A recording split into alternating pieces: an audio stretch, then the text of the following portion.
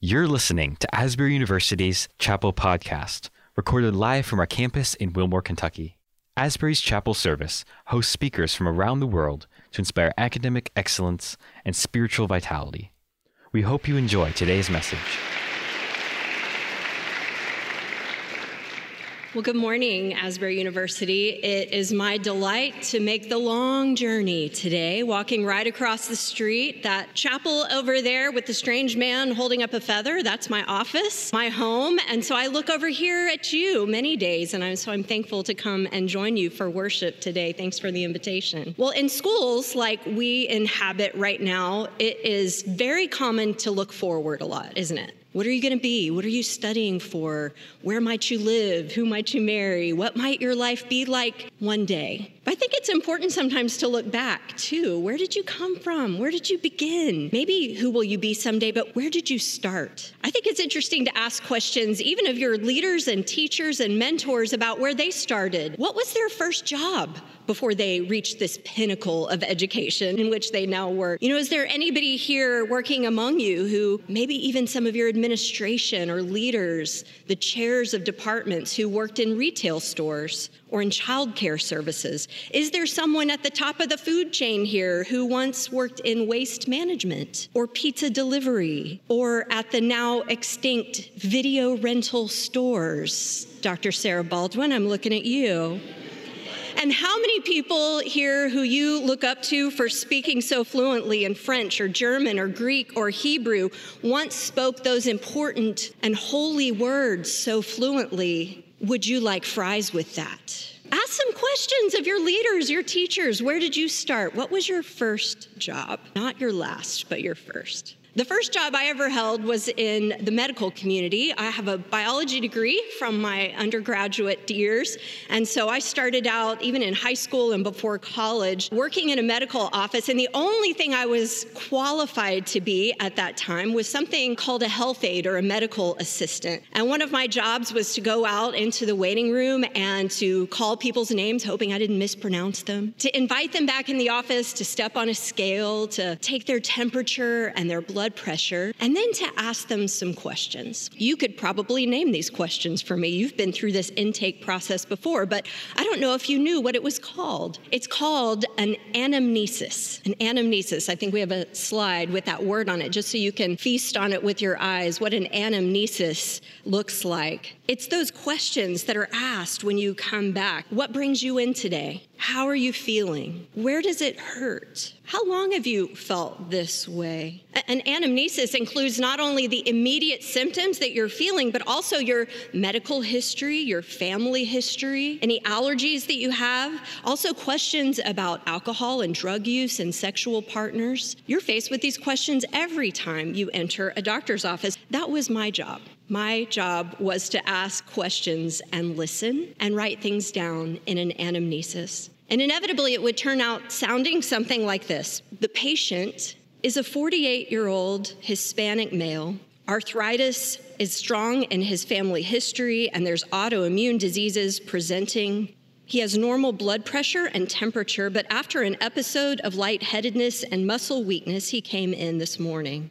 Patient began experiencing symptoms 4 months ago, and at that time, he experienced fatigue and joint pain in hands and knees and was diagnosed with rheumatoid arthritis. He was given a short course of corticosteroids that alleviated his symptoms, started on methotrexate, but felt the medications had negative effects and stopped taking them. And for the past 2 months, this patient has been experiencing worsening symptoms. He has been experiencing progressively worsening headaches, accompanied by lightheadedness, light and sound sensitivity, nausea, vomiting. He reports no loss of consciousness associated, no convulsions, no change of vision. But when the headaches began 2 months ago, they would last about half the day and occur approximately once per week.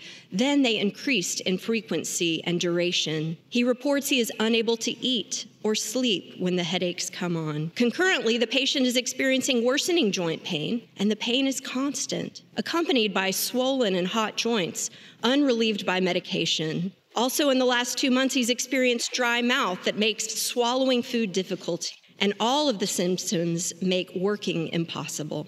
Every anamnesis is different. And by the way, that's a tiny paragraph of one that would have lasted many pages. Every anamnesis is different. And every one sounds a little bit like a puzzle to be solved, right? What is wrong with this person and how do we fix it? Like a challenge that we're trying to meet. But it's also important to remember that every anamnesis is actually a person.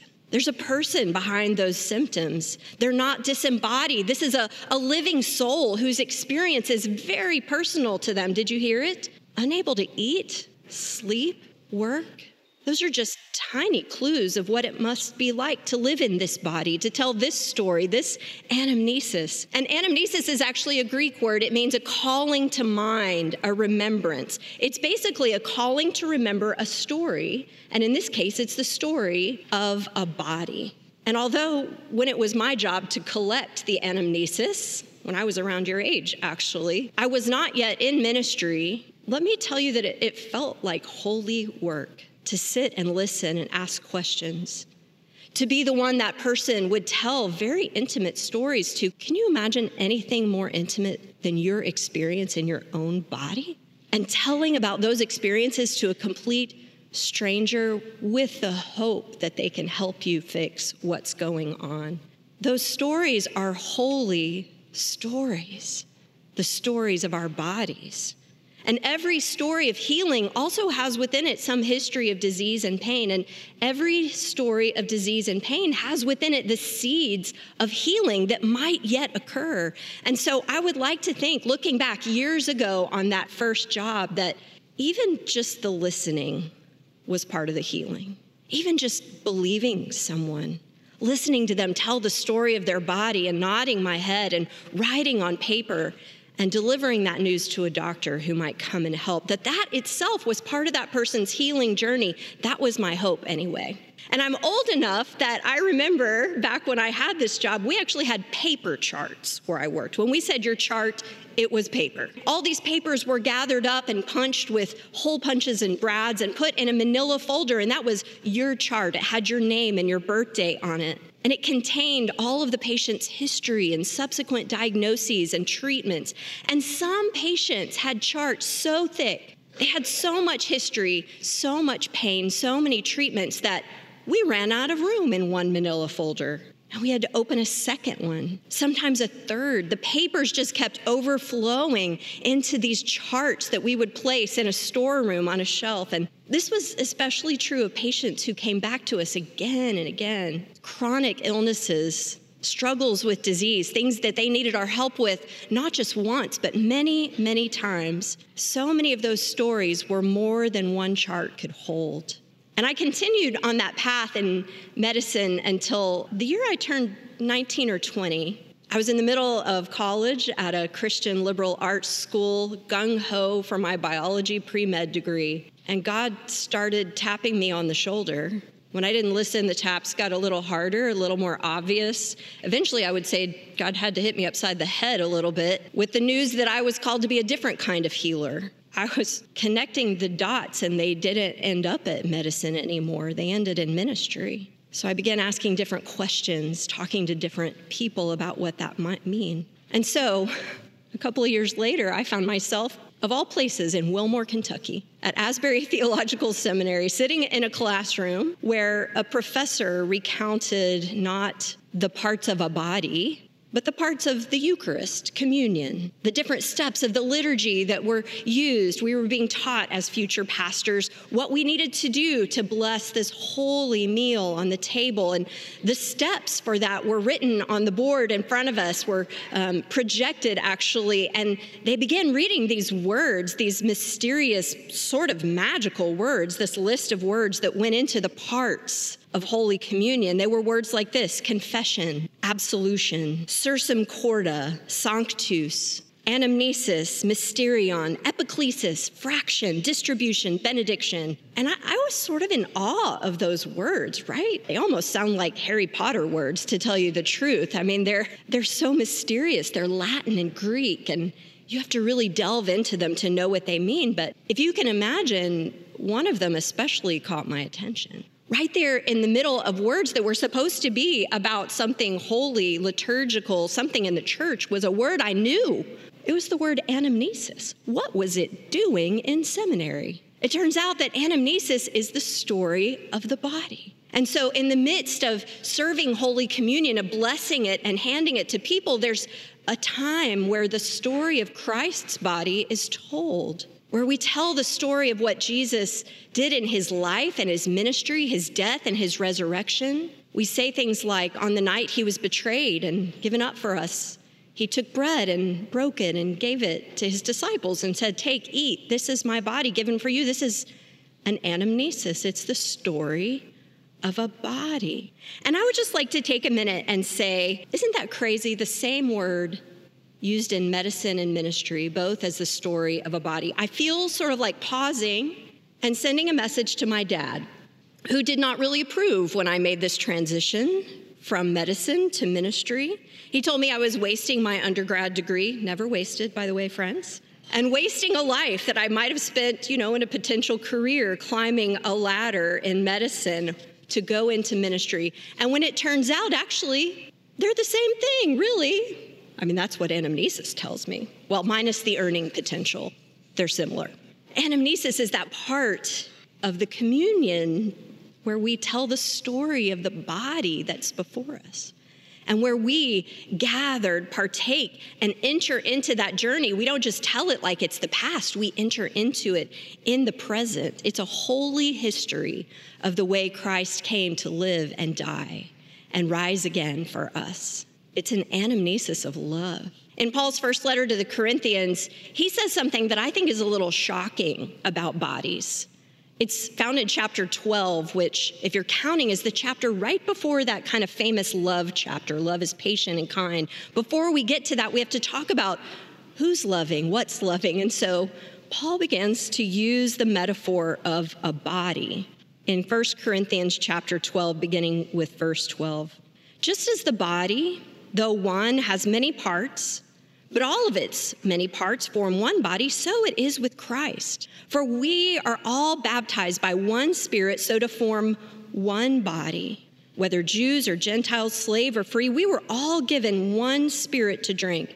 Even so, the body is not made up of one part, but of many. And then he goes on to say something that I think seems a little like a skit to me. I mean, I can almost picture it with sock puppets. Now, if the foot should say, well, because I'm not a hand, I do not belong to the body, it would not, for that reason, stop being part of the body. If the ear should say, because I'm not an eye, I do not belong to the body, it would not, for that reason, stop being part of the body. If the whole body were an eye, where would the sense of hearing be? If the whole body were an ear, where would the sense of smell be? But in fact, God has placed the parts of the body, every one of them, just as he wanted them to be. If they were all one part, where would the body be? But as it is, there are many parts and one body. And then skipping down to verse 26, he says this, if one part suffers, every part suffers with it. If one part is honored, every part rejoices with it. And then, shocking news, I think. Now you, friends, are the body of Christ, and each one of you is a part of it. The body of Christ. Just stop there for a minute. I cannot think of a more intimate thing for Christ to call us than his own body. Imagine how personal you feel about your body. It's the thing that gives you the gateway to connect with the world around you, both for input and output. Our bodies are responsible for receiving through our senses everything around us. Through it, you have the taste of a bright summer strawberry, the feel of a warm, weighted blanket. Those are messages your body allows you to enjoy. Through it, you communicate with the world. Someone moves their hand over a piano, and a song appears. An idea in their head becomes something other bodies can hear. A body can communicate and move, whether it's a reflex tapped on the knee, whether it's someone running cross country. Your mind makes your will known to the world through your body. And so here's Christ. Here he is. You are my body. Isn't that amazing? Just stop for a minute. You are the way I long to physically experience and communicate to the world. I want to make my will, my impulses, my desires enacted in this world through you. I want to receive the joy of the world I created when you receive that joy. When your heart is broken because of injustice in the world, it's my heart breaking through you, but you get to feel it. When my heart is bursting with joy at this good world I made, the people in it, the relationships you have, that's me expressing things through you. It's shocking to me that this very intimate of names, body, is what he gives to us. You know, back in the doctor's office where I worked, in the storeroom full of medical charts, I mentioned that there were some that were short, but some so long they overflowed into multiple folders. Imagine how thick a chart would be for a 100-year-old patient who had regular medical checkups. Imagine how thick a chart would be for a patient that was as old as 1,000 years. What if the patient was 2,000 years old? Just imagine the anamnesis. The patient is a 2,000-year-old body who presents with both acute pain, rampant disease, but also a remarkable capacity for healing and resistance. She goes by the name Church. She's been through multiple cancers, treatments, near-death, actual death experiences, and multiple resurrections. Her greatest scars have names like crusades, her silence through the Holocaust, her complicities to slavery and the injustice around her. Some of these diseases have been so disfiguring. It's almost like we don't recognize her at all. Sometimes it seems like she's in a coma or sleeping or on life support, but generally she pops up again in places we least expect her. She's been through so many treatments and recoveries, so many regenerations stirring from the point of death. Without her, our laws would have no foundation. We wouldn't understand the depths of compassion through the things that she has built. Christ's will through her hands, hospitals and schools and missions. Through her, diseases have been cured, orphans taken in and raised, widows loved well. Countless lonely people have in her found a family as they are added in and remembered as members of her body. In each new generation, her cells regenerate, they rise up, and her body finds new ways of expression. But because this body is so diverse in its expressions, it's almost hard to recognize her sometimes. Presenting her physical characteristics in an anamnesis is especially challenging. What exactly is her height, her weight, her mass? Is her temperature hot or cold or lukewarm? Is her heartbeat racing or slowed down to a flat line? All of these are indeterminate symptoms. Does she go by the name Mount Zion Church down Harrodsburg Road on the way to Shaker Village? A church up on a hill, so small, so old, they have no indoor plumbing, just an outhouse for people to use. Every few years, they raise the money to get plumbed into the church, to bring in a place for children to go to the bathroom. But every few years when that money is raised, the people say again, no, we don't need that. Let's send that money to the mission field. Or does she go by the name Southland Christian Church, ironically on the same road, Harrodsburg Road, a body of thousands of cells, singing to electric guitar and drums, a cell group for every demographic imaginable, multiplying mission and outreach as fast as anyone can think of it. Is she the church in Nigeria lifting praises, the church in South Korea praying at dawn, the church in the Pacific Islands dancing in praise? Is she the one gathered under trees or in cathedrals, auditoriums, chapels, or in schools or homes? Is she persecuted or is she free? Is she in schism or unity? Is she traditional or contemporary? And what tradition? And contemporary to what era? It's hard to say what can go into her chart, her history, her anamnesis. And one of the problems is that when we name her, when I say the word church to you, it is immediately personal, whether that's a good feeling or a difficult one or a mix of them. When we hear a choir sing, Jesus loves me, this I know, we're transported to memories that are so early we can't even name them for many of us. For some of it's simply an absence. We're still figuring her out. My story with her goes all the way back when I was 4 years old to a red brick church on the south side of Houston, Texas, located just across the street from our county courthouse. It was such a loving group of people that welcomed my mom and I in when I was 4 years old. And it was just the two of us. My parents divorced before I was a year old. And so just the two of us was kind of hard for a while. And I think in a great decision, my mom found a church. And she began singing in the choir, which meant, since I couldn't sit in the choir loft as a 4-year-old, that I sat out by myself. Can you imagine leaving a 4-year-old sitting alone in church? Only I never sat alone in church. I sat with a different family each week, squished between parents and siblings, nestled up next to grandparents, my head leaning on their shoulder, falling asleep in just about every sermon for years and years. And I think it's probably God's sense of humor that he made me end up being a preacher because I fell asleep in sermons so often. My life has changed because those people loved me well. The white blood cells of the body rushed to a place of need and surrounded me. And because of it, I don't have some of the challenges I think I would without the church. Later, when I began working for churches as a youth minister and a pastor, my eyes were open to the underbelly that I did not want to see. How the sausage is made, people will say. And I began to say things like, the people in this church are weird. And then the next church I went to, it turned out they were weird too. And then I figured out, guess what? It's just the church. We're a magnet for weird people because that's where people are loved well. When a physical body encounters an illness or a pathogen, it develops antibodies that are specifically targeted, specifically shaped to take down those challenges the next time that pathogen is introduced.